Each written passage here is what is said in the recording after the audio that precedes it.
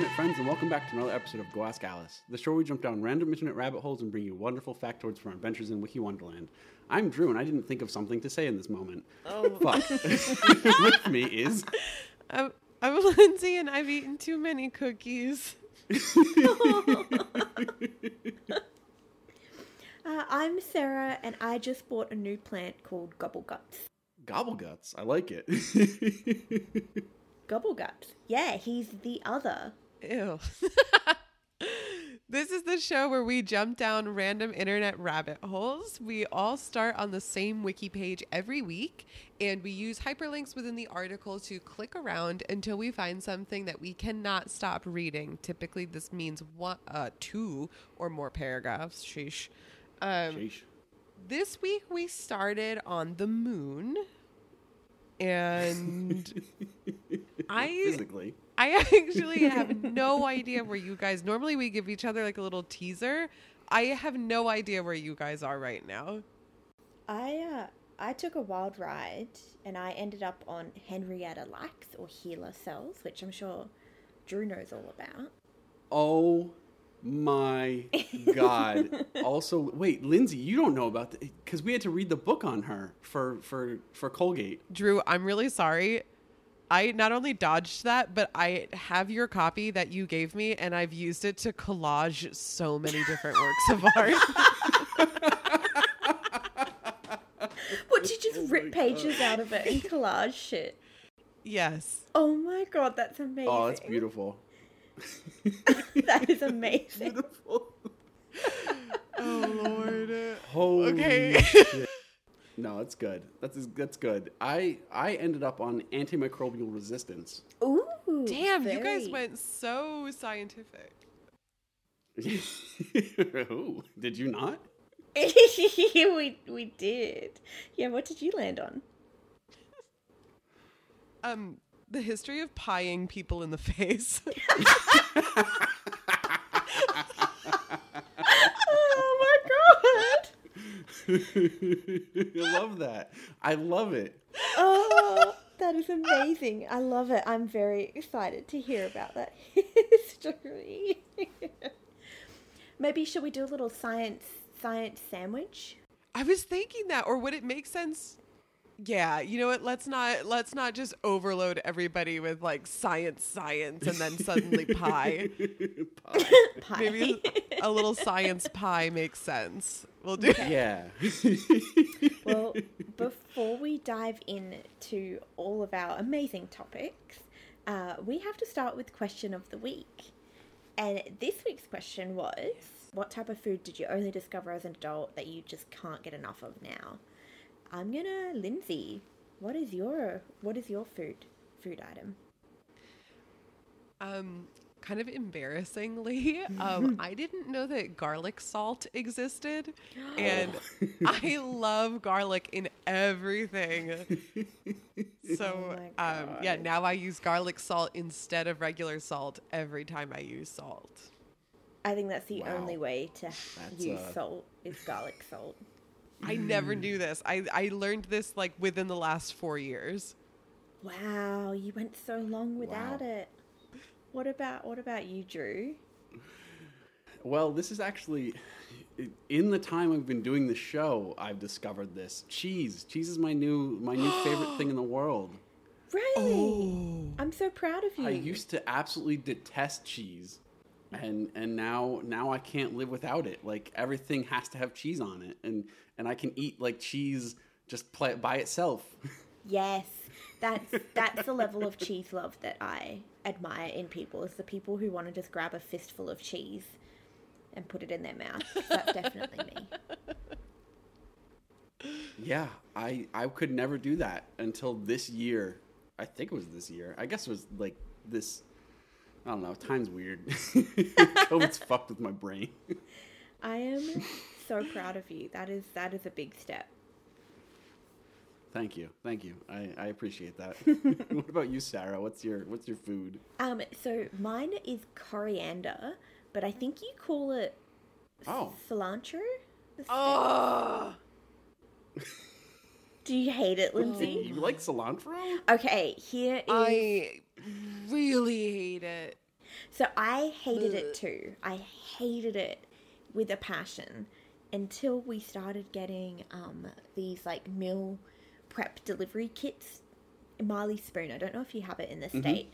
But yeah, so you get all of the ingredients in the recipe and you just cook it up. And a lot of it had coriander or cilantro in it. And at first, me and Simon were like, ew, gross. But we're like, no, we should trust the recipe. We'll put it in. And it's delicious. Like when it's used in the right way in the recipes, it's really, really good. And we both like it. So maybe I feel like I was just using it wrong beforehand and I judged it too quickly. Lindsay's like, no, you're wrong. I don't know about that one. I have that gene that makes you hate cilantro. You're a super taster. Yeah. Oh, makes it taste like my mom's. It's like genetic. That. It tastes like soap. Yes. I've said this every time people ask me. I would rather eat soap than eat cilantro. Wow. And yes, I've gotten soap in my mouth. I do know what I'm saying. I would rather eat soap than eat cilantro. It's disgusting. Wow, you must be a real super taster then. Yeah, that's my Tinder profile. I'm a real super taster. I'm a super taster. But we have a ton of audience submissions that actually are none of what we have said. Really? Yeah, I could not bring myself to cut out anybody's submissions, so I'm going to say them rapid fire, and you guys hold your applause till the end, just like Drew said. Okay. Hold it in. Holding it. We've got The Blood of My Enemies, Melinda's Black Truffle Hot Sauce, Sauerkraut, Polish Garlic Sauce, Horseradish, Habanero Hot Sauce and Raw Jalapenos, Garlic Aioli, Horseradish again, Capers, and Green Ketchup. Wow. Our audience has a taste. I think these are like, I love that horseradish is like the epitome of like grown up gross food, like to the point where I'm like intrigued to try it because multiple people said that they love it on everything, but I'm still in that frame of mind that's like, horseradish is disgusting. Like grown ups eat that. That's gross. It's gross. Get it out. I can't picture what horseradish even looks like. I will agree with Fun Fact Science, also great username. Capers are awesome to put in everything. That's something I've also started doing as an adult. Particularly, I make like a vegan tuna salad and I put capers in it and it is fantastic. What is a caper? I don't know if it's from both Greece and Italy. I think it's probably just grown in the Mediterranean, and it's basically a bud of a plant.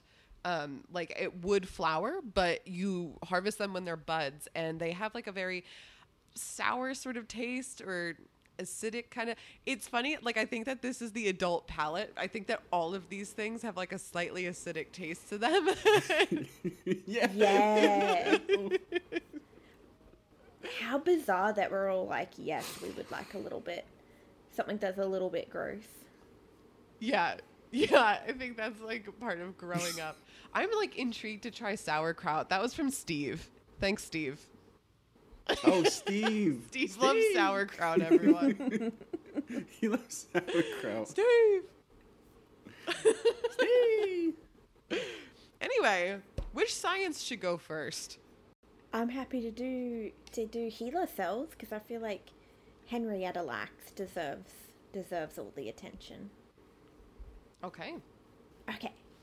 So I landed on HeLa cells, and Drew, you read a book about this, and you would know it just from like your general awesomeness of being a biologist.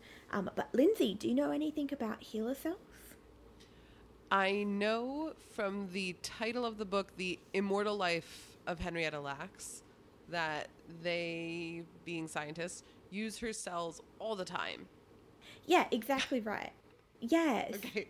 So I will, you know, you're totally right. So her cells were basically, like, long story short, they're a type of cancer cell that she had growing in her body, and they found out that they are these type of immortal cells where they reproduce and repopulate really easily on plates and in test tubes, basically. So you can just repropagate them and have this immortal cell line.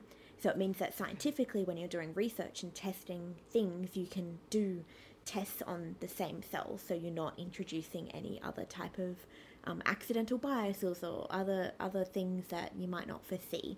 So they're incredibly important in science, but I thought I would break it down and give you a little bit about her life, because I feel like not a lot of people know about her life. So as I said, HeLa cells are particularly well known in scientific research. But the history of exactly how they become so well known and so well used, I thought was really fascinating. And, you know, it's both fascinating, shocking, and I wrote an all-round just reflection of the type of world we live in. Okay, wow. Yeah. So hold on to your butts, because we're gonna go on a wild ride. Are you ready? Right. Yes. Yes. Okay, so before we really dive into what makes these cells special, we have to go back in time and follow the life of a young African-American woman called Henrietta Lacks. So she was born in the year 1920, and she was born in Roanoke, Virginia, which throwback to our episode where I chatted about the lost colony of Roanoke. Wow. It's the same Roanoke, huh? Wow. Yeah, the same Roanoke.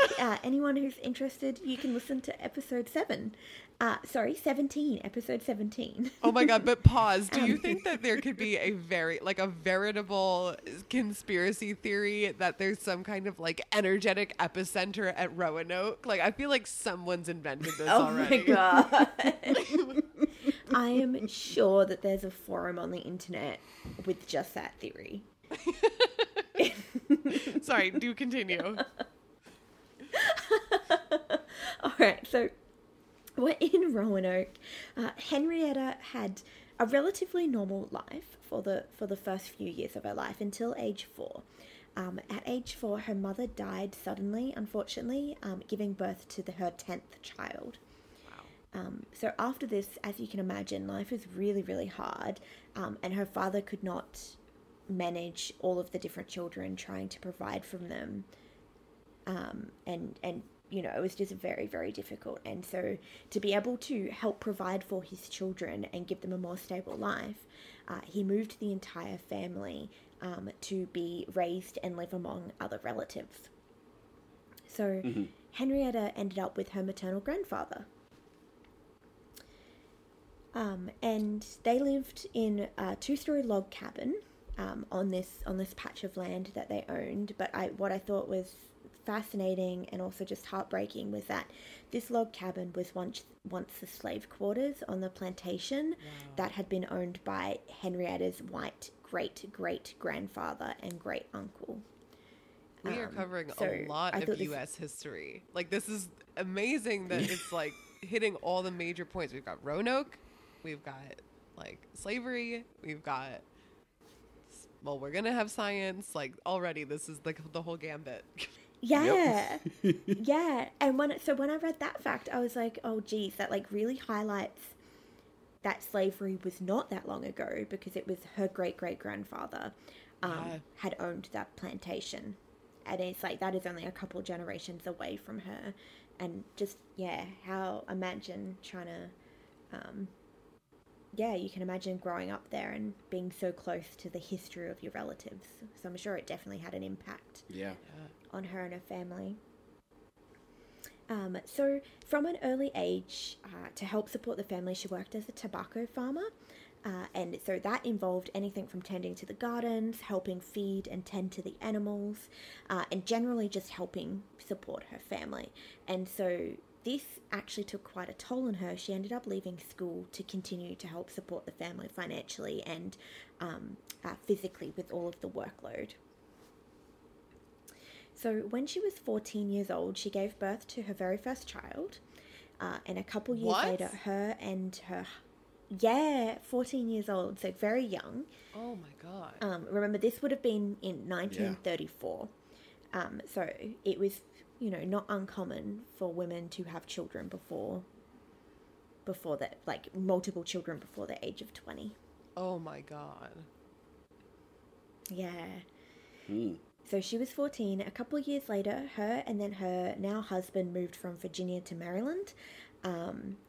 And her husband was called David, or they would nickname him Day. And so they moved so he could work at a steelworks to try provide a more stable future for them and their future children. So things were looking up. So she would have been about 16, 17. She had a toddler. She was married. They had just moved away to like a new job in a new hometown where things were looking up. However, this was smack bang pretty much when World War II was just starting out. And Day was called and enlisted to fight in World War II. Oh my God. She's like 16 years old with 2 kids?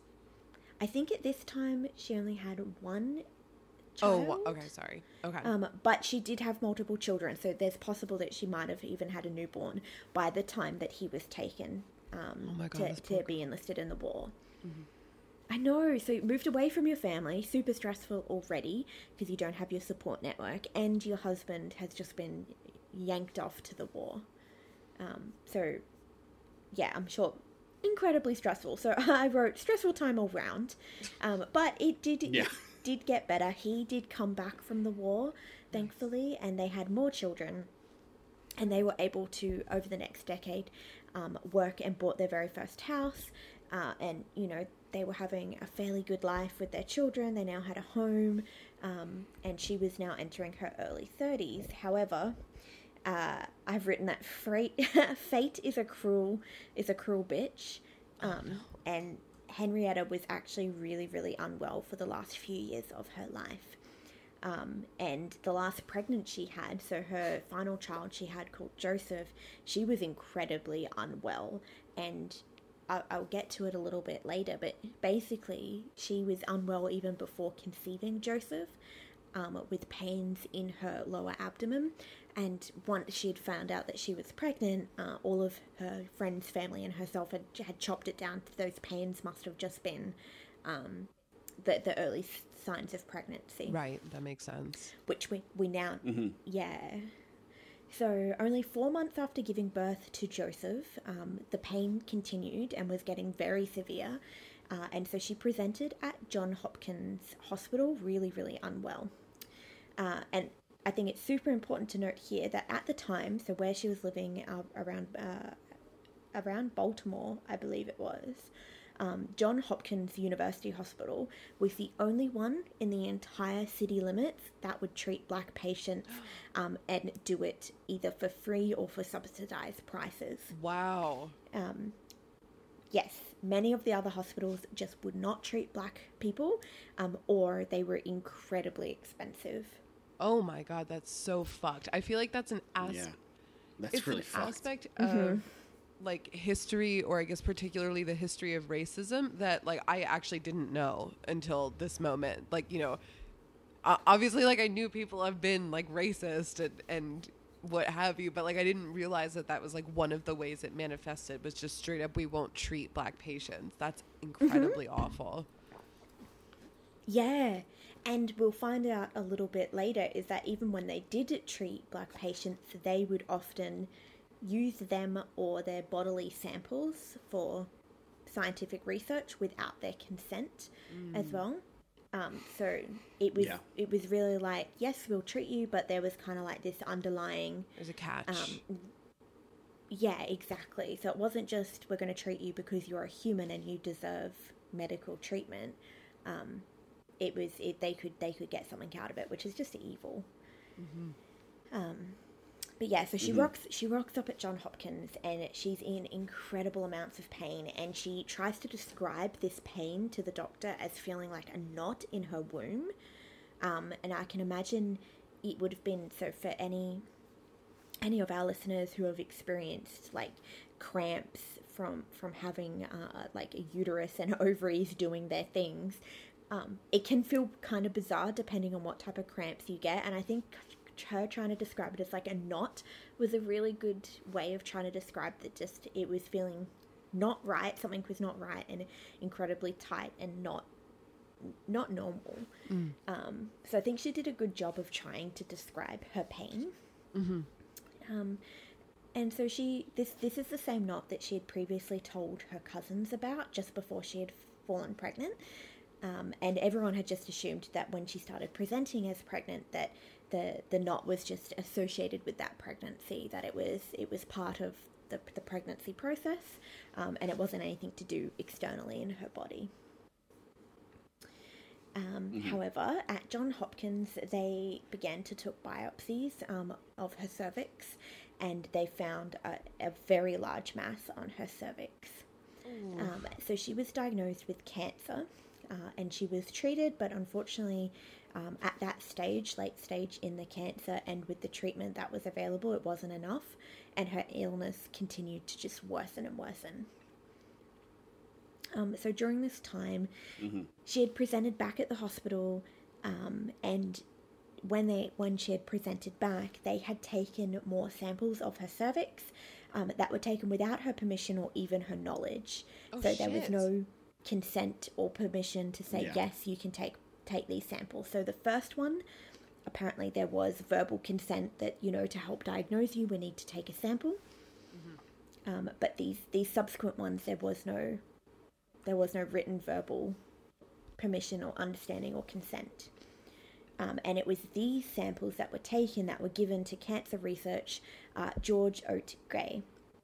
And we'll get back to this in a bit, but just remember that these samples have been taken, given to George in his lab, and basically were given to him to try experiment on to see if they can try to determine what type of cells were growing.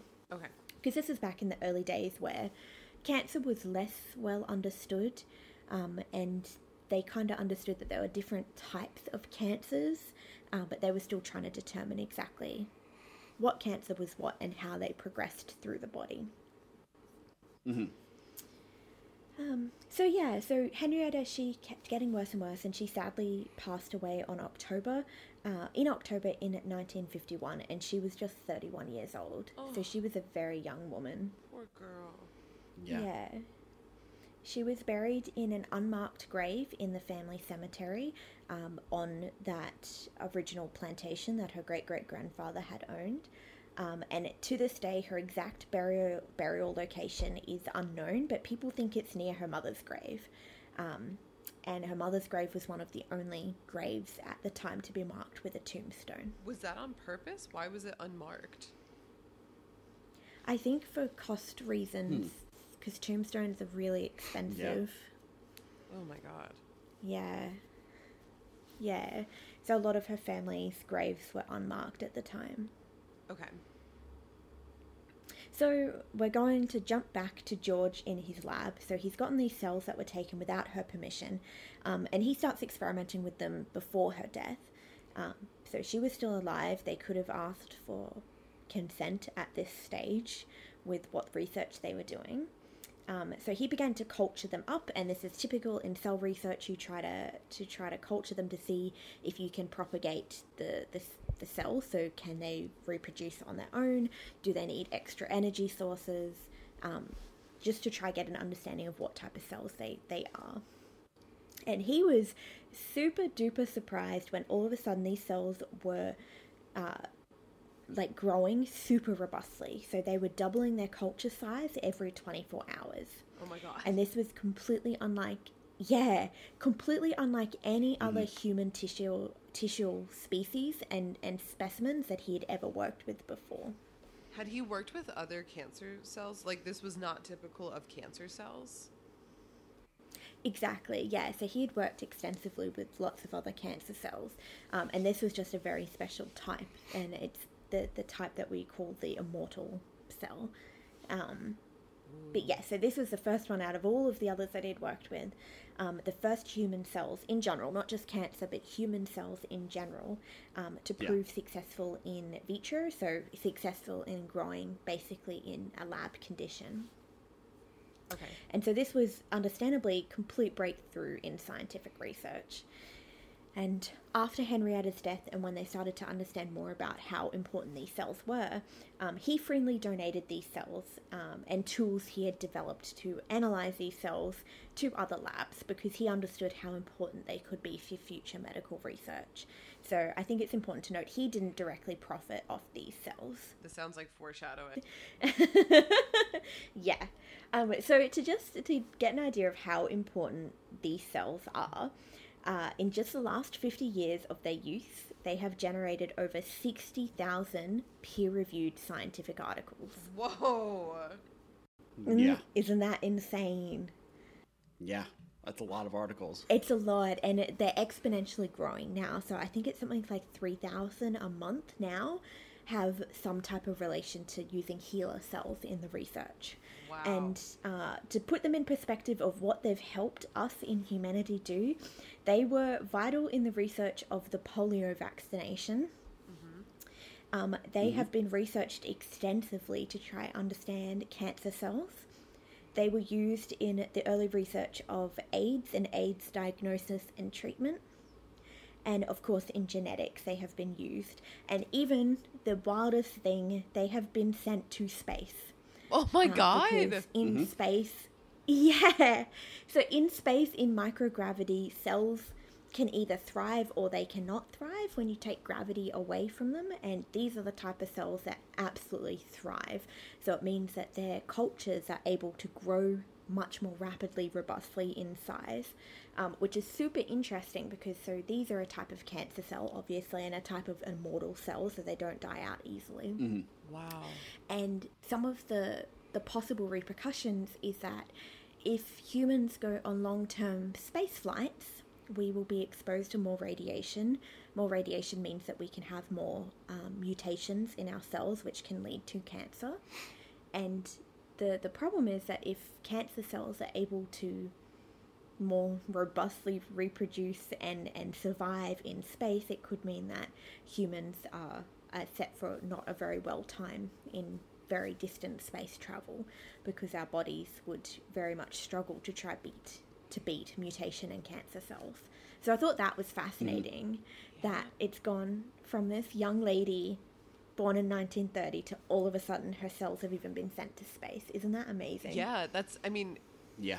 it's like, it's so difficult to place where my excitement or my disappointment are, because it's like, on one hand, that is incredible that her legacy is what it is, but on the other hand, it's like, this was all done without consent. So it's like, should the baseline be anger, or should the baseline be like, I think this is hard. I feel the same way.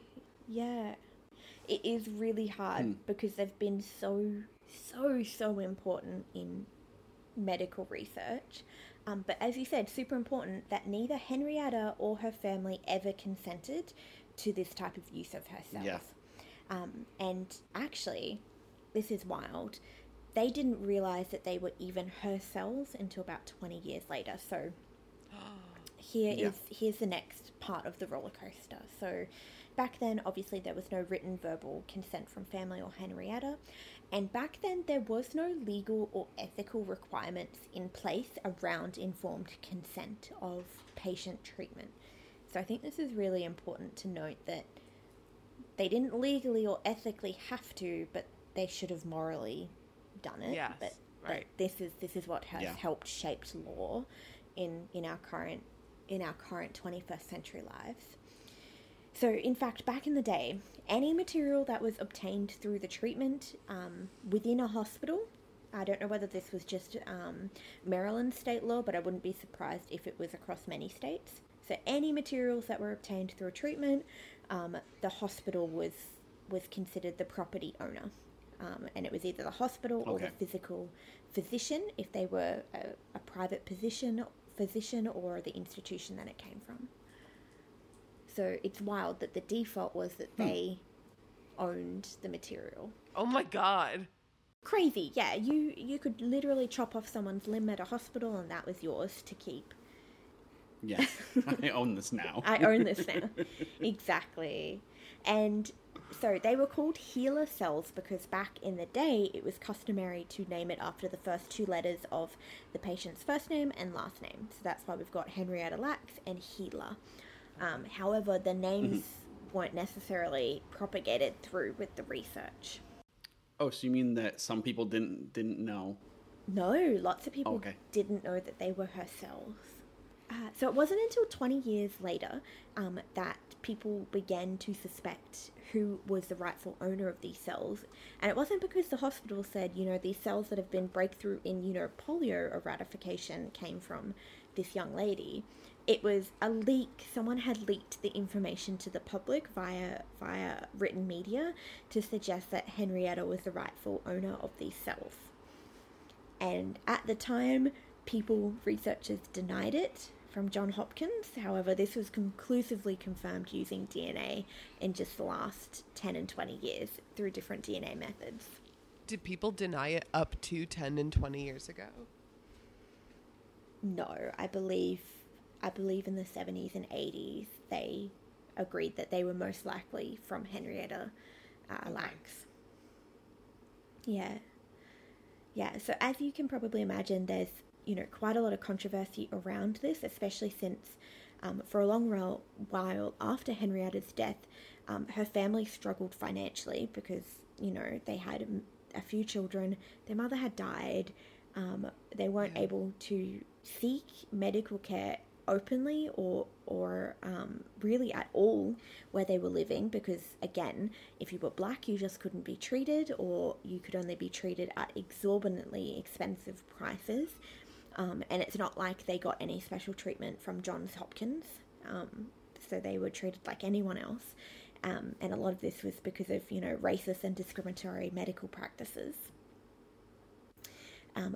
Johns Hopkins Hospital, where Lacks received her treatment and had her tissue harvested, was the only hospital in the Baltimore area that offered treatment to black patients, and they could receive free care. However, the patients receiving free care had to do so in a segregated section of the hospital. And this is what I touched on before. They often become part of research studies without their knowledge. So they were just being used. Yeah, that's what makes me land on the side of like, this is absolutely awful, especially because they were like poor and suffering. And so it's like, they could have at least received financial compensation for how incredibly influential and like seminal this and so sample is. They had no access to her patient files after she died, and again, no say in who received the HeLa cells or what type of research they would be used for as well.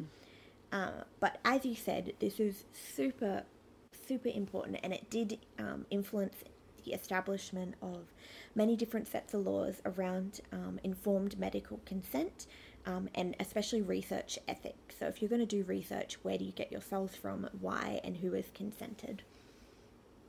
So just at the end of last year, so in the end of 2021, Henrietta Lacks' estate sued to get past and future payments for the alleged unauthorized and widely known sale of the HeLa cells by Thermo Fisher Scientific. So as I said at the beginning, the original researcher, George, had freely distributed them. However, they had become used as a monopoly by many different distribution centers for medical research. Because they could breed them and create them in bulk and then sell them to labs. And one of the worst ones was Thermo Fisher. And so they're suing them, and they've hired an attorney to try seek compensation for upwards of 100 different pharmaceutical companies that have not only used but completely profited off the use and the sale of HeLa cells. So that's where the story ends, but I hope that maybe we can have an update in the future to say if they've won that court case, because absolutely I think they deserve to be compensated. Yeah, and I guess I also feel like, amazing that she has this kind of legacy, but she died so young. And it's like, if you asked me, would you rather like live a long, healthy life or like die young and leave behind a legacy? Like, fuck it, I'd rather live like a long life and be totally anonymous, So I do kind of feel bad. Like, I feel like when we consider, oh, look at this amazing legacy she left behind, look how much she helped science, it's like, yeah, but she fucking died at 32. Like, I don't, like, I wouldn't want that to be me. Yeah. I agree with you that it's an amazing legacy, but it's like was completely unknown to her family that she had this legacy. I mean, I remember in the book reading that they had no idea. They didn't even like understand what it meant that they had HeLa cells. Yes. I mean, because to anyone, that's like, what does that actually mean? Like, is there? I remember one of her family members saying that, like, does that mean they have like pieces of her somewhere in a lab? Like, what does that mean exactly? And it's just really unfortunate that this had to happen. But like, I see the science part of it being amazing that we were able to get so many discoveries from it. But I like, it just hits you right in the stomach. That's like, this shouldn't be, like it shouldn't have, just get consent about this. And it just blows my mind. I'm so conflicted on this subject. I agree. It is so simple to just get consent, like just to do it the right way. I agree, because they had gotten consent for the first time they took cells. So why not for the additional times? I don't understand.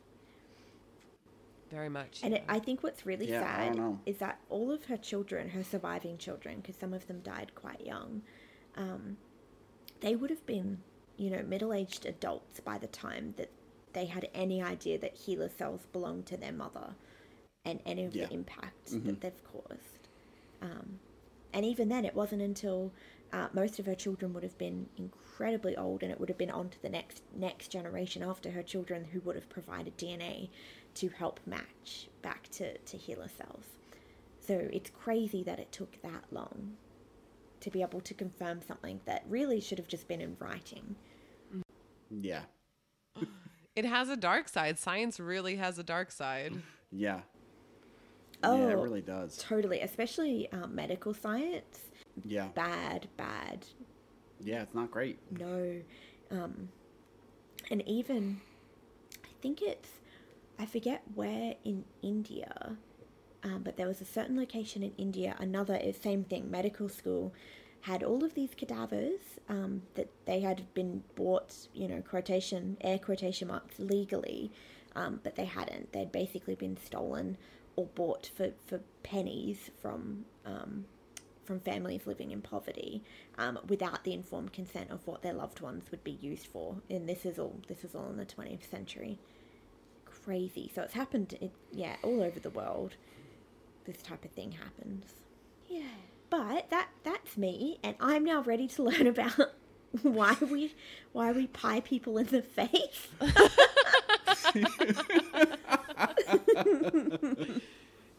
It's real, like, I know we say this pretty much every episode, but it's amazing that we end up in such different places from the same starting location. It's like yours went like so deep and historic and touching, and it's like, let's get as surface level stupid as possible. Then over to mine, over to the Lindsay corner.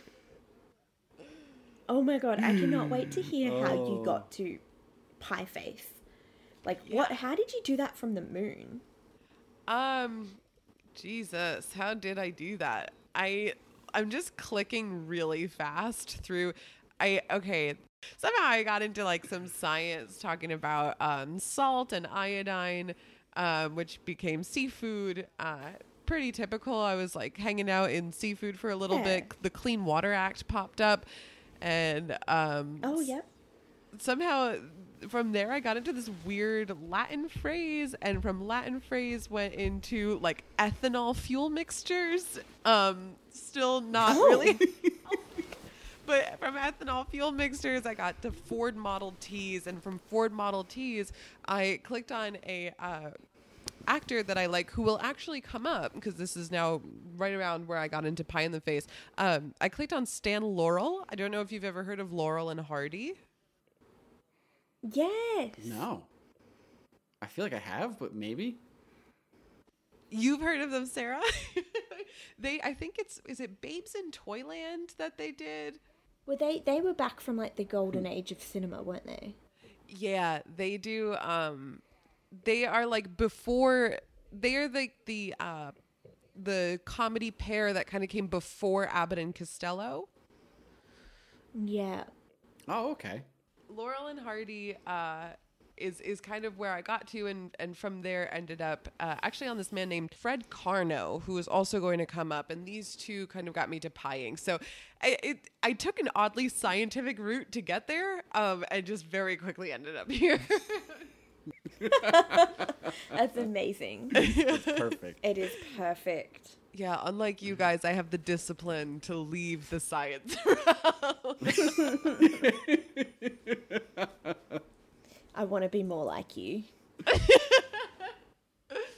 It takes discipline to end up in pie in the face, but that's where we are. That's where we are. But I guess kind of like I alluded to with Laurel and Hardy, the tradition of pieing in the face, or the gag in which you pie somebody in the face, is over 100 years old. And I guess maybe that makes sense because right now we're in like the 2020s. So Wow. 1920s-ish, yeah.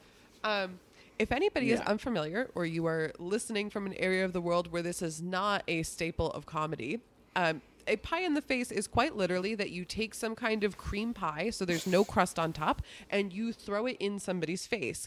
And for whatever reason, which is why I was so interested in this article, this is a staple of particularly American comedy, but also British comedy. And I do think that it's kind of become a common enough image that it shows up in many cultures. I don't want to say all cultures, but I think a lot, at least in the maybe Western culture, it's extremely common. Yeah.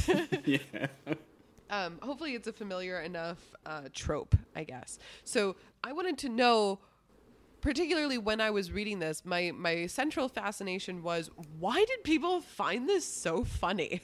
Because I don't think it's funny.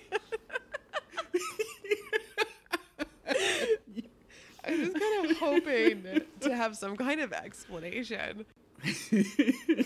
Or, why did this stick? Like, of all things, why is this something where it's like, and now there's a pie in the face? And, Oh, you got it. You're hoping the article gives you some epiphany where you're like, I get it. I'm like, oh, that's so Did it fun. it didn't give you that epiphany? I actually, in the way that, like when you look at a painting and you're like, I don't know why that's art. And then you like learn some art history and you're like, oh, now I get it. Like that. Now I see it. That's how I appreciate it. It's not now. It's not like I look at it now and I'm like, oh, that's so funny. It's more like, oh, no, I appreciate that sort of purpose, I guess. So actually, that's probably a great way to really introduce it. People who actually are, I don't want to say experts in humor, but kind of historically people who started what we refer to as like American comedy or American humor now, kind of saw this as the perfect way of walking the tightrope between harmlessness and humiliation. Oh. So nobody actually really gets hurt, but your pride is definitely wounded. You've literally got pie on your face. It's not like you trip over a bit of sidewalk and you recover. It's like you are now like filthy with pie. Yeah. So, like I said, want to do this with pie that does not have a crust over the top. And the reason I say this is because there is a dark side. Non-consensual pieing is punishable by law. Ooh, Yeah. Whoa. I had no idea. I Does had that no make idea sense? either. Because it's like you're trying to assault them, basically. Yes. So, I will go into a little bit of the dark side of pieing. That is a section that I yeah. made sure to take notes. Yeah. But getting into kind of the history, pieing had first began in plays that were like on stage. So before really the era of movies or silent films, we first had pieing in the face in comedy sketches. And the first film that it appeared in was in 1909, a silent film called Mr. Flip. And this man was, according to the Wiki article, Mr. Flip himself was taking liberties with a woman. Oh, naughty Mr. Flip. Yep. So Mr. Flip got a pie in the face for taking liberties with the woman. So you find it funny. He deserves that. For his efforts, he got a pie in the face. So I had said that this is the first time it appeared in film, but like it had appeared on stage a little bit before that. And this guy Fred Karno, who I said was part of my sort of wiki path, he was a British man who during the 1890s was limited by law. So apparently in the 1890s, when it came to writing comedy or I guess stage performances in general, there was a heavy dose of censorship applied to the dialogue in the 1890s. Oh, okay. So he decided to instead rely on bodily humor or situational humor that is a little bit more acted out so that he could circumvent the whole like, I'm really limited in what I can say, so I'm just going to make people laugh by the way that they act, right? So he's the one who really started popularizing a pie in the face. That makes sense. Wow. Trying to get around the red tape. Wow. That's incredible. Yeah, it kind of begins as a little bit of an act of rebellion. And what I thought was so cool about Fred Karno, like I said, he was this British guy. He was the sort of teacher, I guess as much as you really can be a teacher of comedy. His pupil was Charlie Chaplin. Oh, okay. Wow. That's really cool. That is so cool. And Charlie Chaplin's little protege was Stan Laurel. Oh, it's all coming together. Wow, one big comedy family. I was about to say, yeah, like a little comedy family tree. So these guys, the three of them, Fred Karno, Charlie Chaplin, and Stan Laurel, all kind of were the beginning of popularizing the sort of pie-in-the-face gag. But there were many, many other people who studied under Fred Karno, but I didn't recognize their names, so I'm not mentioning them because this is about what's interesting to me. This tradition made its way over to America rather quickly. In around 1913, somebody by the name of Mack Sennett, who was dubbed the King of Comedy, said, as a personal rule, a mother never gets hit with a custard pie. Mothers-in-law, yes, but mothers, never. Mother-in-laws, yes. Mothers, no. Wow, I love the boundary. No. That is the line. This is what's funny. This is what's not funny. Now we've got it. 1913, we've got the line in the sand. You do not pie a mother, but you do pie a mother-in-law. That is right. But that's crazy because a mother-in-law is still a mother. I know. Because she obviously she birthed the person that you're married to to be a mother-in-law. I definitely agree with you, Sarah. But this is the like it's like a Venn diagram that like doesn't quite work. Yeah, it's like if this was a logic statement, your code would crash. Like, Yeah. So this is really like turn of the century, I guess, is where this gag sort of comes from. That's where this humor comes about. And I thought these were really interesting little fun facts about it. So in 1927, there was a Laurel and Hardy film called The Battle of the Century. And I believe this holds some kind of world record. There was a fight with 3,000 pies. Holy crap. Wow. That's a lot of pie. It not only is it a lot of pie, because it was honestly hard for me to imagine like how many pies is 3,000 pies. I tried to look up modern day sort of like a Guinness Book of World Records for pie throwing contests or pie in the face, whatever. And there were a lot of like small town newspapers claiming that they broke it, but they were all in like the 2000s. So as far as I'm concerned, this is one of the largest pie fights I have seen on the internet, set in 1927. I'm sure we could beat that now. You really want to do that? I mean, if we get a big enough audience size, hell yeah. We could do a Go Ask Alice pie contest. That's it.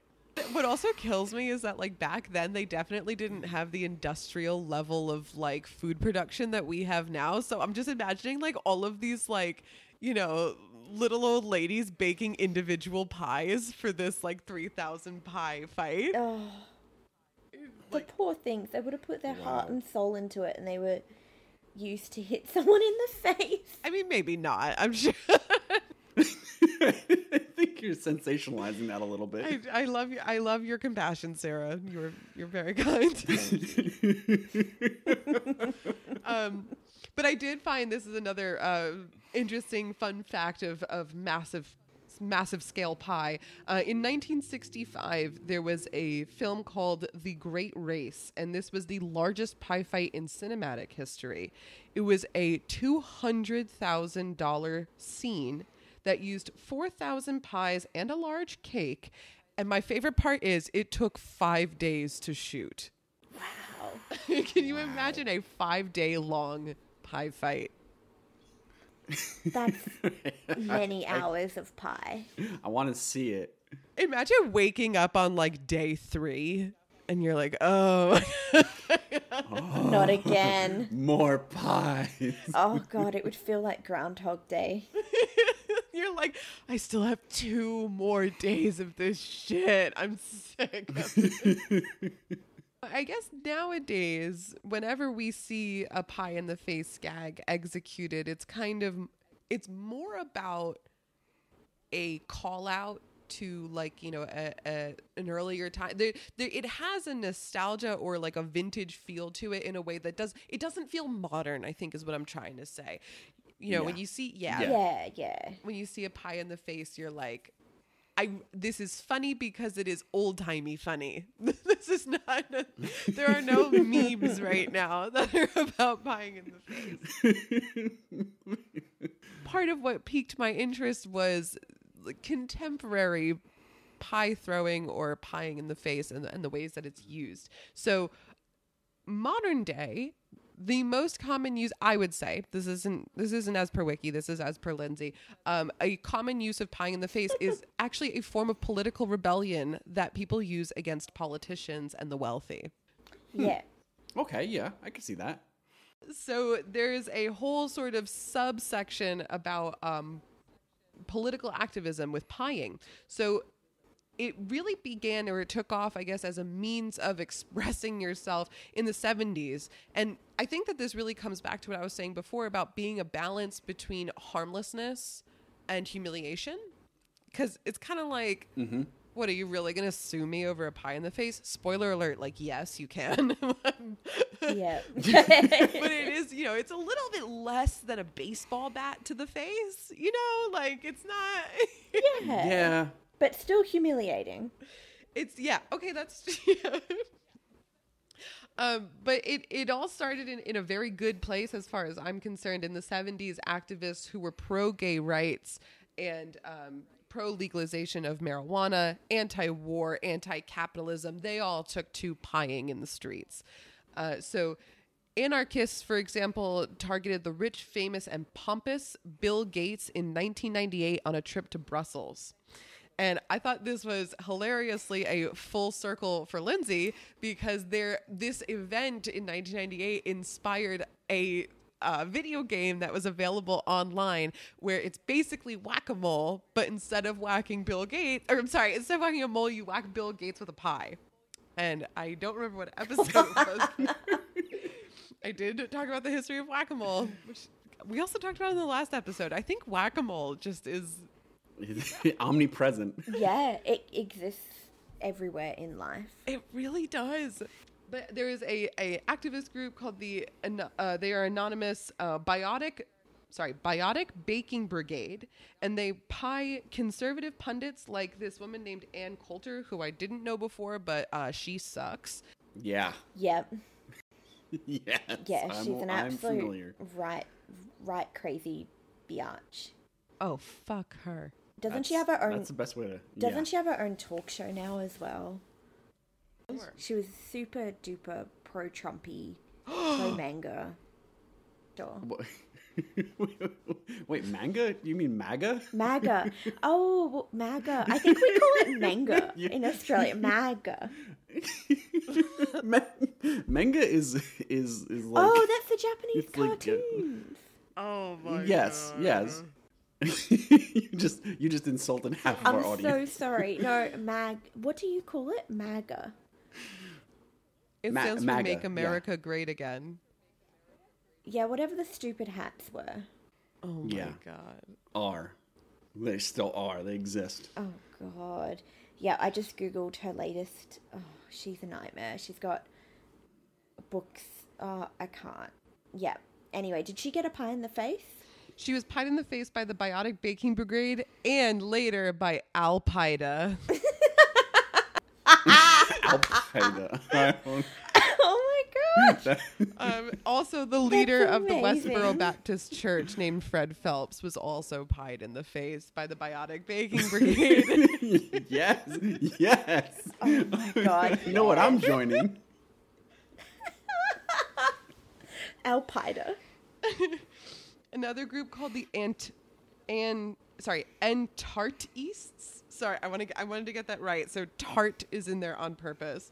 Oh, yeah. They are a Canadian satirical political group, so I guess a fake group of politicians or making fun of politicians in the late 90s and early 2K, targeted specifically political and cultural figures in need of public embarrassment, which I loved.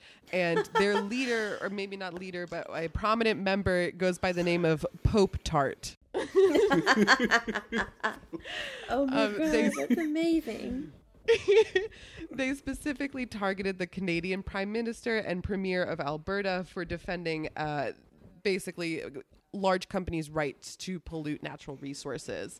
So to me, the pieing guys are pieing the good fight, pieing the good pie. Yeah, they're pieing the good pie. Yeah. I support their pie behavior. It's good. Yes, I heavily endorse it. I will get into the convictions just because I think Oh dear. I think it's funny that there are such heavy consequences for pieing. Like, give me a fucking break. I mean, this is the reality of politics, right? So the Alberta Premier, who I was... Do you say Premier or Premier? Premier? Well, I don't know Canadian politics. Like the premier, we call it a premier, like the leader of the state here. Premier? Like if you break up your state, so it's Can you say it like really slowly? premier. But that's very Australian. Premier. I don't know if I'm saying it with an Australian accent or if I'm saying it correctly. Premier. I think I get what you mean. Oh no!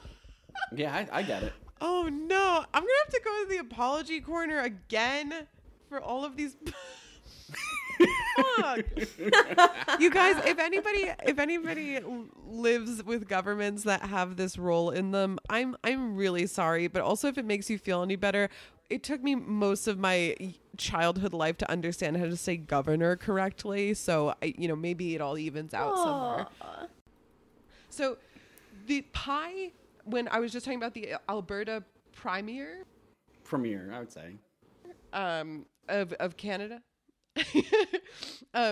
The Alberta Premier of Canada, I was just saying, was targeted by Antartists in 2007. So one of them, I guess, missed, and it hit a security official instead, and that person got 30 days in prison. So not too bad.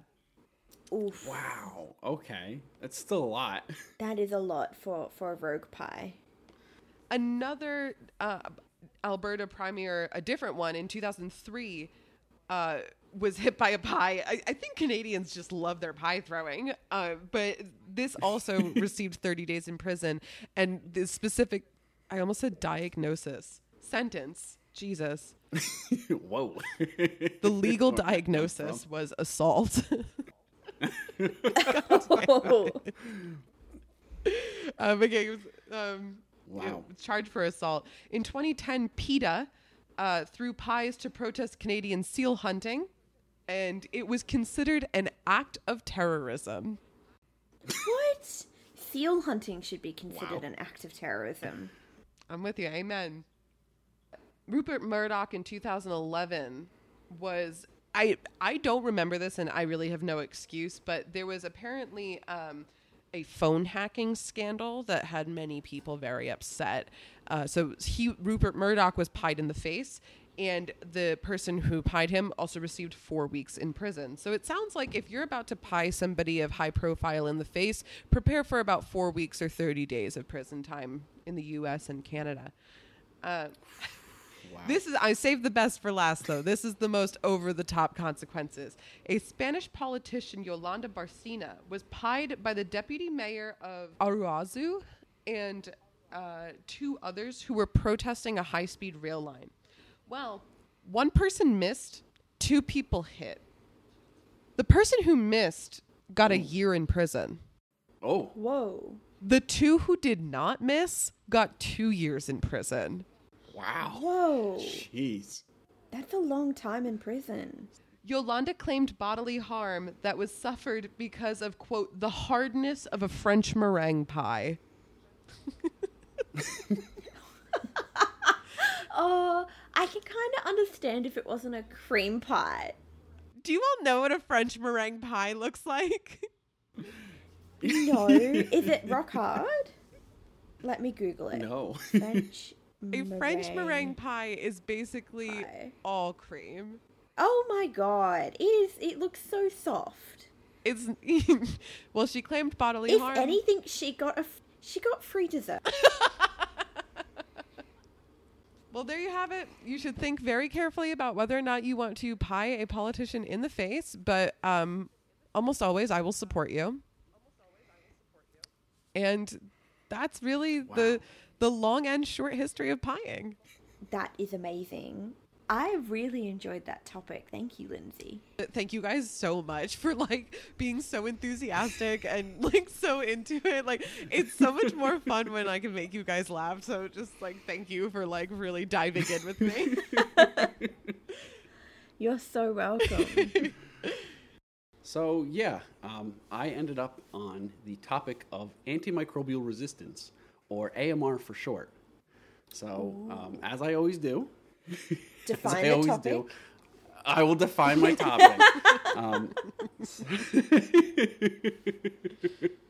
It's a thing. We love it. So AMR is a process in which microbes evolve mechanisms to protect themselves from the antimicrobials. So it's very simple. It's, microbes being resistant to antimicrobials. That's it. What's a microbe? And then, This might be a dumb question, but is this yes? because in COVID days, we've talked a lot about antimicrobial hand washers and even stainless steel plates on doors and stuff. Is that the same thing, or is this a different? Yes. Yeah. Well, this is More general? kind of a result of that a little bit, because this also, I touch on antibiotic resistance mostly because that's a really big one. I see. So the antibiotic resistance is a subset of AMR that specifically applies to bacteria that become resistant to antibiotics. But, microbes could be anything from fungi to viruses to protozoa to bacteria. So it kind of covers, it's all of those things, but I think antibiotic resistance is kind of the big one that we're hitting on, that I wanted to hit on. The poster child for it. Yeah, exactly. Wonderful. Yeah, it's great. It's great. It's super cool, but it's also super horrible. So I love this topic. Anyway. Put that on a shirt. It's super horrible. I love it. I love it. I'm sorry, Drew. Infections due to AMR cause millions of deaths. You might want to start that sentence again. I'm They cause sorry. millions. Let him say the bad my God. sentence. I'm sorry. The bad sentence is incoming. Yeah, start again. So infections due to AMR cause millions of deaths each year because these types of infections are more difficult to actually treat. There we so go. That's kind of the big problem, is that they require higher doses of antimicrobial drugs or alternative medications that can be more toxic to the person that's being treated. So it's actually a really big issue, and the World Health Organization has called this a global crisis. So it's pretty big. And of course, when it comes to these, higher dosages or alternative medications, these approaches tend to be more expensive as well, which to us also has to be a consideration because, if you're footing the bill, it's kind of a problem. It's a big problem. I love that that's how we make government care. It's not that millions of people are dying. It's costing us money. Yeah, well, we'll get to that. We will definitely get to that. So on top of microbes that are resistant to certain antimicrobial medications, there are also microbes that are resistant to multiple different kinds, and these are called MDRs, or multi-drug resistant microbes.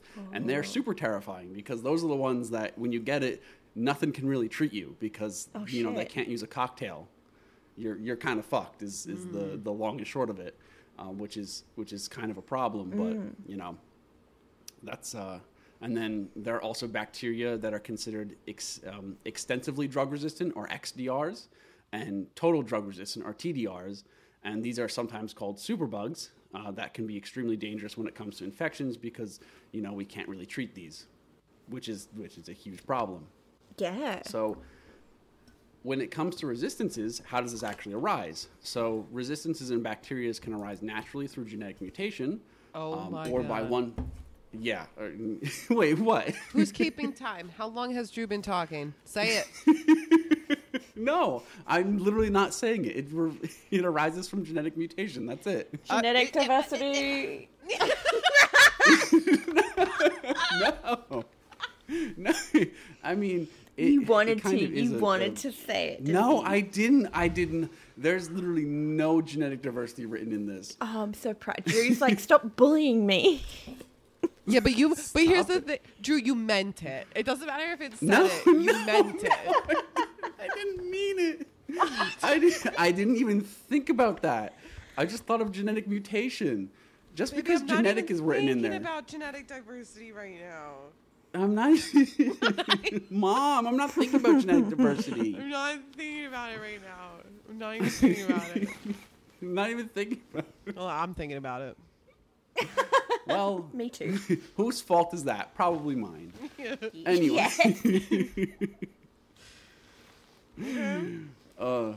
Anyway, genetic diversity. So, resistance can also arise, which is a super cool mechanism where one species of bacteria acquires resistance and then passes it to another species of bacteria, which is, as I said, it's super cool. And there's quite a few mechanisms for this to happen, but basically the bacterial genome is known as highly plastic or has high plasticity, meaning it is able to adapt very quickly by changing its DNA and gene expression. And, in humans, we don't have a very high plasticity because we don't really want to change too much. We want to be more of what we are. We don't want to have mutations all the time. We don't want to have all this, different gene expression. Kind of, but we don't really want to change too much. But bacteria, it's a very advantageous for it to be able to change super often. So it's very high plasticity. So that's just kind of cool about bacteria. I love bacteria. Bacteria is super cool. Anyway, but it's extremely bad for us because trying to treat bacterial infections just more difficult because of this. And then we also have the problem where resistance to antibiotics can also appear, as spontaneously as I said through these mutations, but it's also extended use of antibiotics seems to encourage selective mutations, which can render antibiotics ineffective. So basically, we're putting on selective pressure. This is just simple natural selection at its finest. We're applying a pressure to these bacteria, and because of that, they're responding by, once one bacteria becomes resistant to antibiotics and is able to survive, it doesn't have to compete with any other bacteria, and then boom, now you've got a huge colony of antibiotic-resistant bacteria that's, just taking over and being able to flourish. Yeah. So that's a problem, but so that's where we really get into the problem with antibiotic misuse, which, if you were to misuse antibiotics, then that can lead to antibiotic resistance being much more prevalent because, you should only be taking antibiotics when they're prescribed. You shouldn't be taking, antibiotics for random things that you think, might help. Oh, why don't I just take an antibiotic because I feel chest pain or something? You shouldn't be doing that because that's just, propagating this antibiotic resistance. And it's also suggested to do narrow spectrum antibiotics versus broad spectrum antibiotics, where you're more effectively and accurately targeting specific organisms. It's less likely to cause resistance as well as side effects. So that's just a good thing that we should be doing. So can we pause? I have a question. Yes. So when you talk about like a targeted antibiotic, Yes. My impression of antibiotics was always that this is like a giant blanket sort of, not like a cure-all, but it's kind of like it's widespread enough in the number of things that it can address that Yes. I'm very shocked. This is the first time I'm hearing of like a targeted antibiotic. Is this new? Yes. No. So antibiotics have I keep saying antibiotics. Antibiotics. Sorry. It's kind of cool. So antibiotics actually have very many different mechanisms that they work by. Some target cell walls. Some target the actual DNA. Some target all kinds of different things. So what you're doing is you're actually targeting something that you know specifically about the organism and saying, I want to attack that thing that I know about this organism. And so I'm going to use a specific antibiotic to attack that specific thing that I know about that organism. And that's the very narrow spectrum antibiotics, is saying, you know, I'm going to attack the cell wall because I know that this cell wall has a specific, like molecular makeup that I can target. So that's what the narrow spectrum would be, versus broad spectrum being, I'm just going to target a bunch of different things and it's going to, it's going to work, but, I'm going to flood with antibiotics that aren't really going to be too useful against this specific, organism. So that's the big difference. It's kind of like shooting everything and just hoping that something sticks. Yes. Mm-hmm. It's a shotgun approach versus like a sniper rifle approach. I hate using gun metaphors, but that's kind of what it is.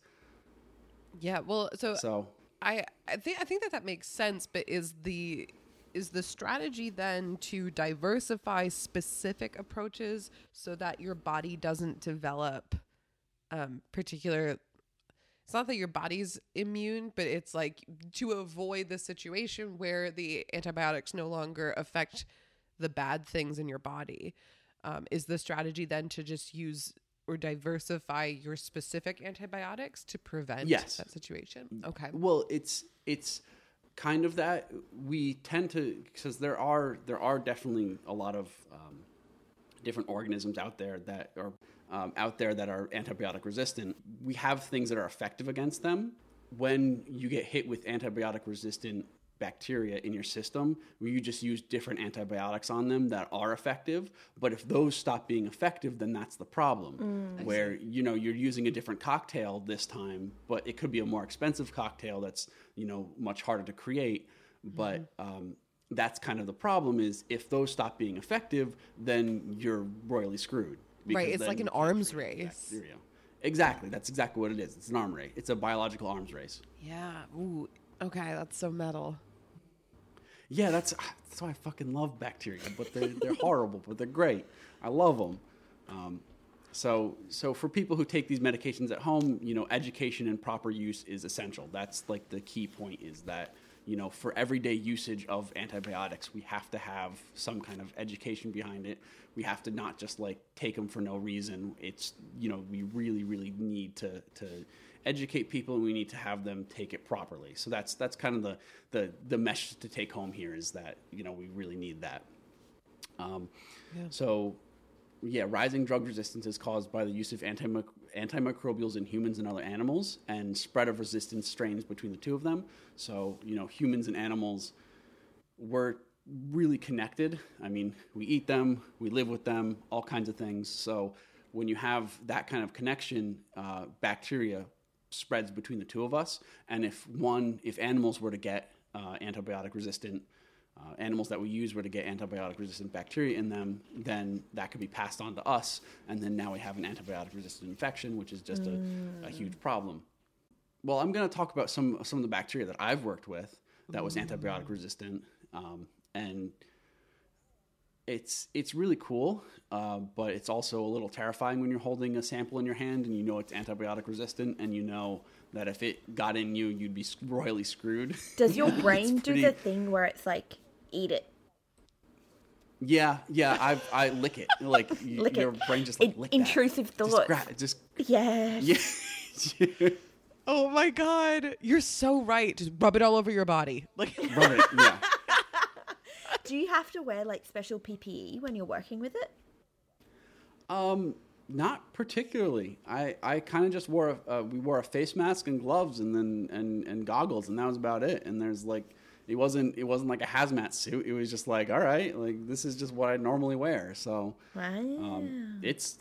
it was something else. Anyway, it was really something else.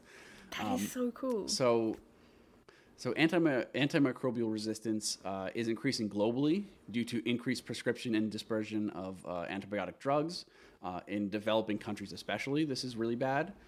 So that's, not that I'm blaming them, but that's just a source of a lot of the antibiotic resistant. Do you think it's just these developing countries? A lack of education with the healthcare providers that are providing the prescriptions and not understanding what the larger ramifications could be if they overprescribe? It's that, I would say a little bit, but more to the point, which we'll get to later, it's water. Water's the huge problem. Oh, okay. So water and not having proper sanitation, not having proper, infrastructure for water, that's a big problem. Even in the U.S., it's estimated that like 2.8 million people become infected with bacteria that are resistant to antibiotics. And Holy crap. This is like per year. That's huge. So there's a lot of people, and it said, what was it, 35,000 people die in the U.S. just from these antibiotic resistant bacteria, which is a huge problem.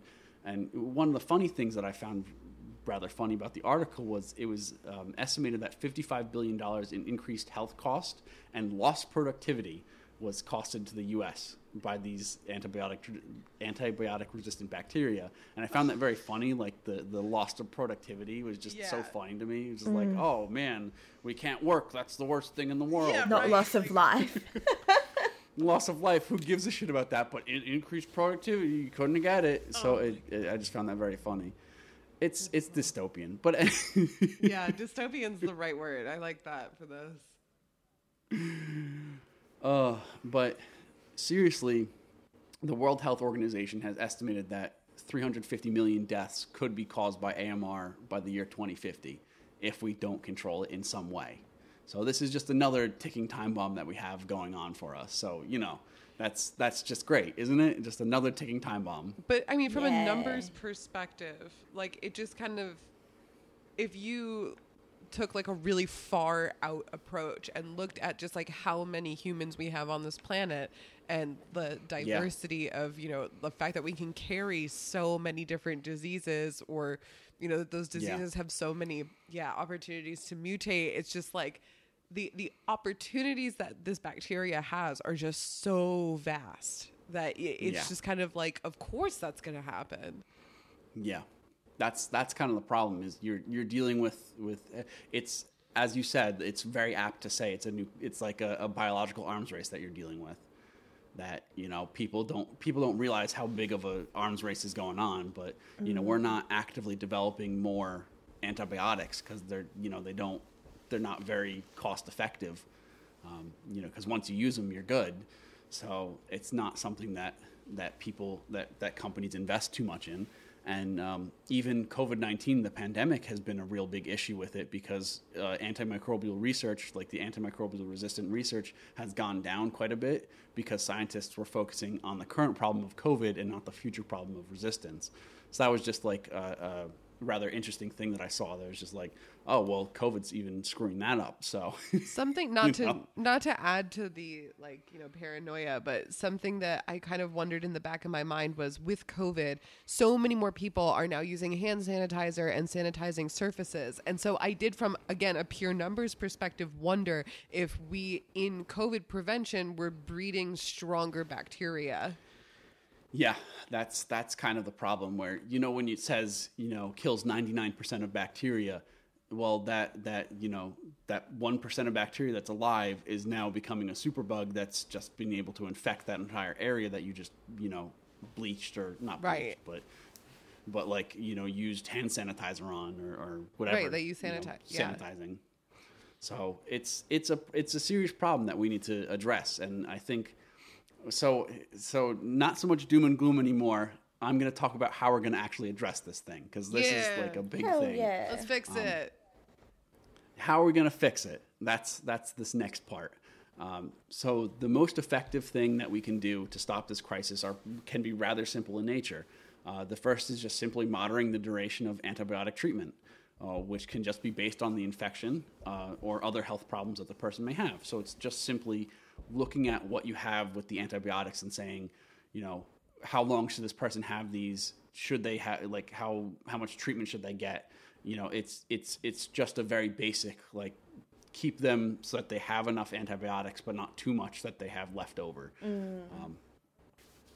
And then, it's just stop treatment when it's no longer necessary and don't overprescribe. So that's just like the first baseline, very easy way we could do this.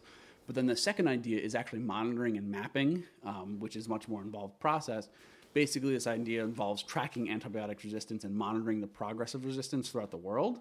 And so you just be able to get a much more accurate idea of what's happening in the world just by this, just being able to assess where the drug resistance is happening and kind of getting an idea of like, how do we deal with this more? It's just like the monitoring mapping. I want to be hopeful and believe that COVID has furthered or advanced this infrastructure so that this could be more possible or more plausible. I would say so. Yeah, I could see that being definitely a thing. So COVID really made us aware of being in a pandemic, made you aware of how hygienic you were and how how much you took care of things that you didn't normally really consider that much, like washing your hands. But that's all good. For helping with resistance is, having proper sanitation, having proper hygiene. That's all good for this. So I think is COVID kind of hurt with the scientists being scientists. I always say that. It feels so funny as like, I'm a scientist too. But I'm a doctor too. No, doctor. Anyway, getting way off the rails here. It's unlike you, Drew. So, is it? Kinda, actually, yeah. Compared to Lindsay and I.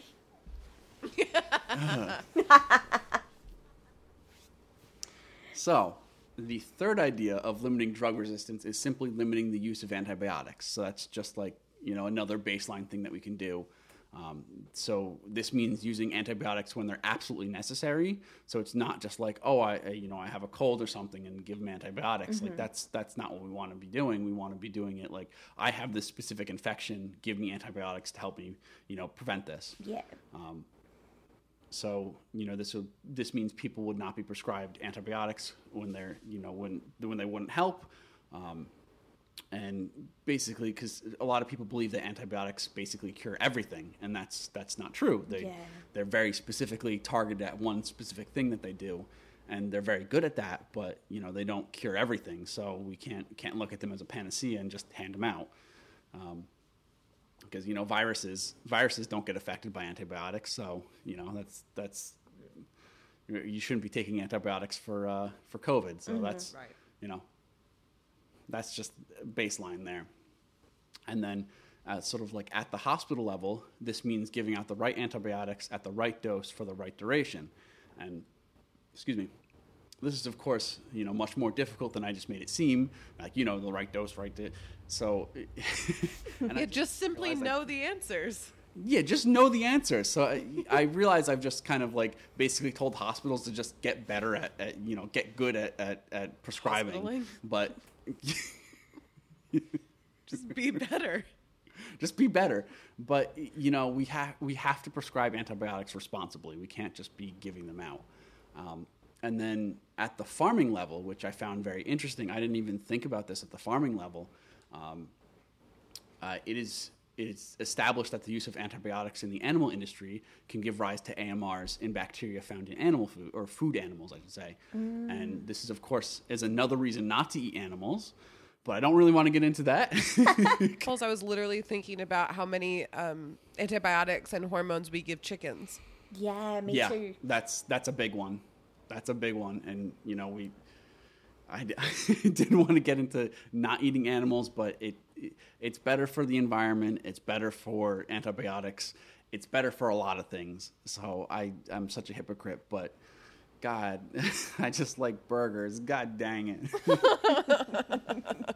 You're going to be such a sad little britches the next time you eat chicken. You're going to sit down and be like, oh, man. Oh, no.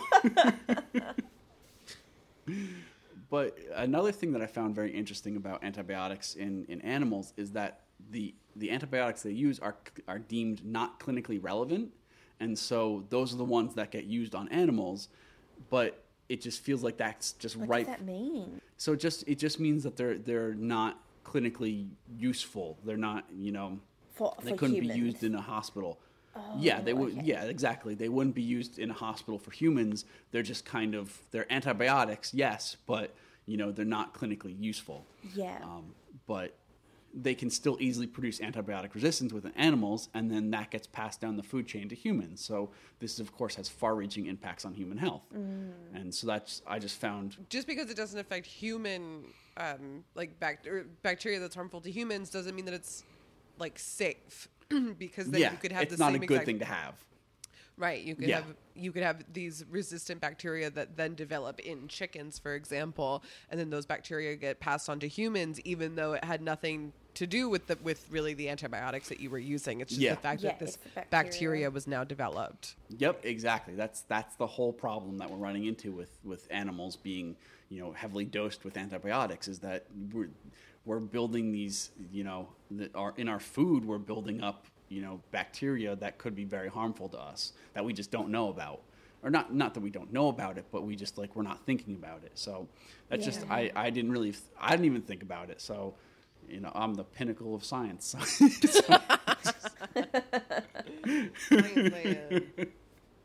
What am I saying? At the level of general practitioners, one of the strategies for reducing resistance is just to better inform patients about the use of antibiotics, and just know that these drugs are not panaceas, and that you shouldn't be taking them for a respiratory tract infection or something like that. It's just for this very specific purpose. And then once again, we get to the idea of giving the right drug at the right dose at the right amount of time.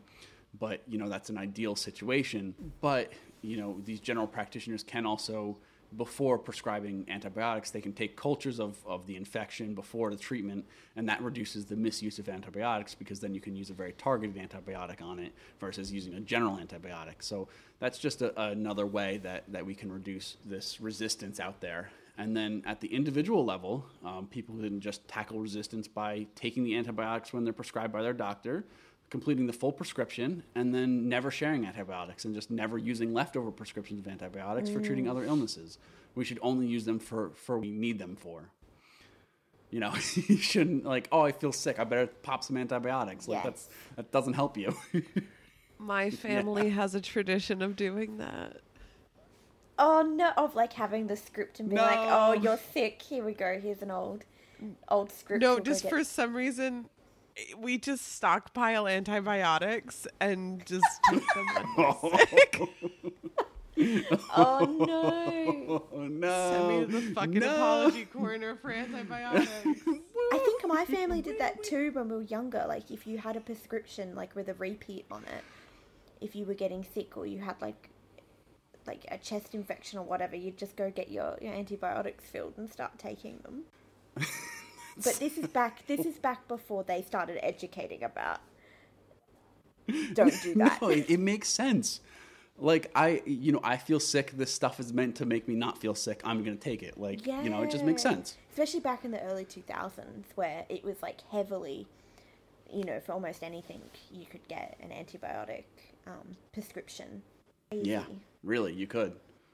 Yeah. Crazy. Well, it's a serious issue, and now I think we're much more cognizant of it. So it's good. We're learning. Yeah, but I've been hopefully slapped on we the didn't learn wrist. before it's too late. Yeah. This is my slap that's on your the slap. wrist. Yeah. Oh, I already gave you one. All right. Thanks, Drew. I'll be better. This is super informative. This makes me feel good for not eating meat. Yeah. An extra Yeah. bonus. Good for the planet. And There you go. good for my microbes. Yeah, exactly. Good for your microbes. Another super interesting topic, but we'll get into that. I'll probably get into that later. It's super cool. your bacterial fauna is super cool. Yeah. Anyway, so finally, water sanitation and hygiene need to be included in this list. Okay, yes. Because unsafe drinking water is the cause of many gastrointestinal diseases, which greatly increase the use of antibiotics. So to treat these gastrointestinal diseases, you have to use antibiotics.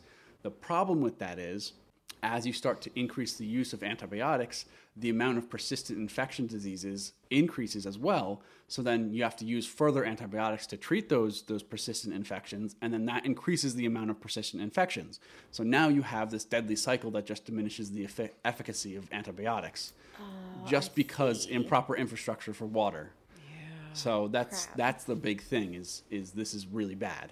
That makes sense now. Why in developing places we see like this increased. Yeah, the increased amount of these resistant bacteria. Yeah. And I think, I'm going to soapbox for a second, but I think as developed countries, we need to assist developing countries to establish good water infrastructure so that antibiotics don't need to be used in such high quantities. I mean, that's one of the reasons we should do that. But, to me, that's a very convincing reason because, at the end of the day, it's not just going to be their problem, it's going to be our problem soon enough. I was going to say, if anything, COVID has taught us that we're all extremely connected.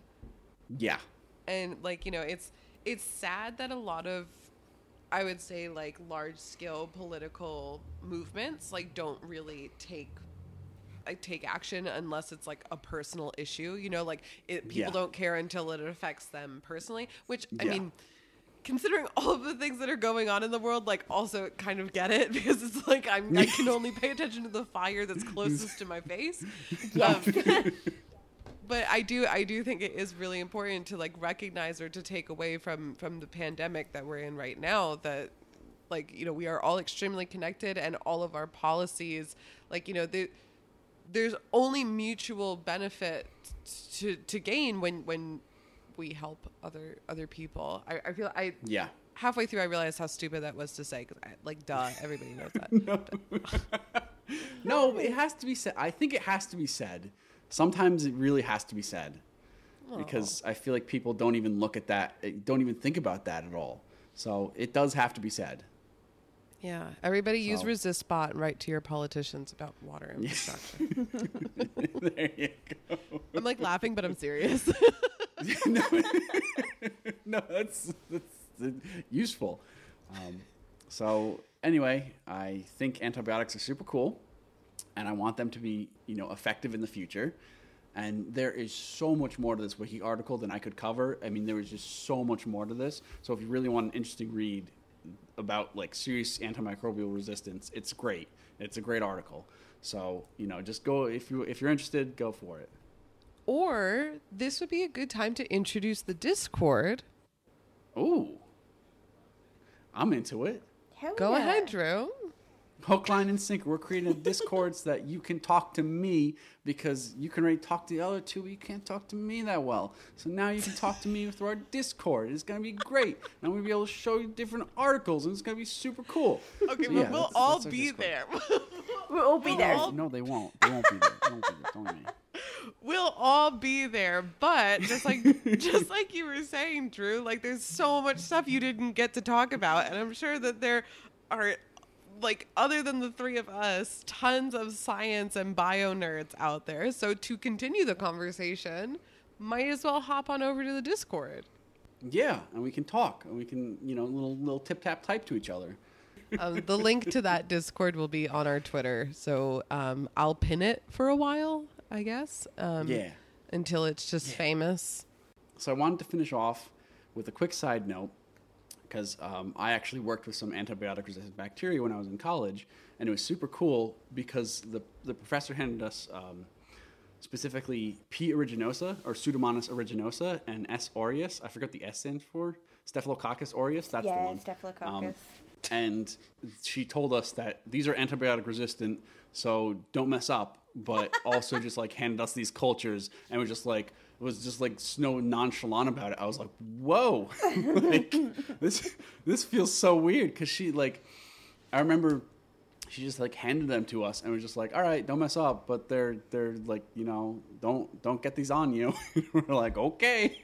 Thanks. Aye, Captain. Away we go. Aye, Captain. Away you go. And we tested them with different cocktails to see if we could actually get them to, respond to antibiotics. And we were able to, but, some things, they just didn't respond and just grew fine. So it was just really cool to see that in person. But, that was my little aside about deadly bacteria. I'm so interested between Sarah and Drew about each other's topics. Before each of you presented, like percentage wise, how much did you know about the other one's topic? I would say I knew probably about 50% of what Sarah talked about because I read the book on it. Wow. Okay. Wow. I only know a little bit of Drew's topic. I remember vaguely learning about it, but it's awesome. It's fascinating. I had no idea that there were so many factors that went into creating, these super microbes that are resistant. Yeah. It's so cool. It's so cool, but so terrifying at the same time. I love it. Yeah. Our biology is so cool. Biology is awesome. Like, I think one of my favorite facts in the universe is that about 50% of our biological mass in our body is cells that are not human cells. Like, it's bacteria and other things that are vital to us. Yeah, if we didn't have them, we would be dead because, like, our gut flora and things like that, absolutely vital to us. And all of the different bacteria we have on our skin as well. But yeah, if we didn't have them, we would be not having a good time. We contain multitudes. We do. Yes, we do. We ourselves are our own little ecosystem. Isn't that sweet? I think that's awesome. Yeah, you're just traveling around. You are a universe to some of these microbes. Oh, I know. My gut is perfect way to end it. Perfect ending. Pee pee poo poo universe. Pee pee poo poo universe. Oh, That's exactly what I was gonna say. Bonk. Drew. Bonk. Drew, one of us has to be normal at all times. You can't. I don't think that's possible for me. Be normal. Oh my god. You sound like my mom. Oh, Drew. Sorry, Mom. I love you. We love you just the way you are, Drew. Oh, thank you. Do not change. All right, my little universes, thank you so much for hanging out with us today. Though dark, was extra giggly. So I hope that you got your absolute fill of existential dread, bewilderment, excitement, and just pure curiosity. Come hang out with us on Discord. Like I said, we would love to meet you and hang out. We're scheming all kinds of devious channels to open and conversations to be had. Yes. Hang with us. Hang out with us. Hang out with us. Hang out with us on Twitter. Go Ask Alice Pod. TikTok is now Sarah. Oh, yes. So I'm going to merge the Go Ask Alice TikTok with my own personal TikTok. So you can follow me at Sarah Webb Science on TikTok.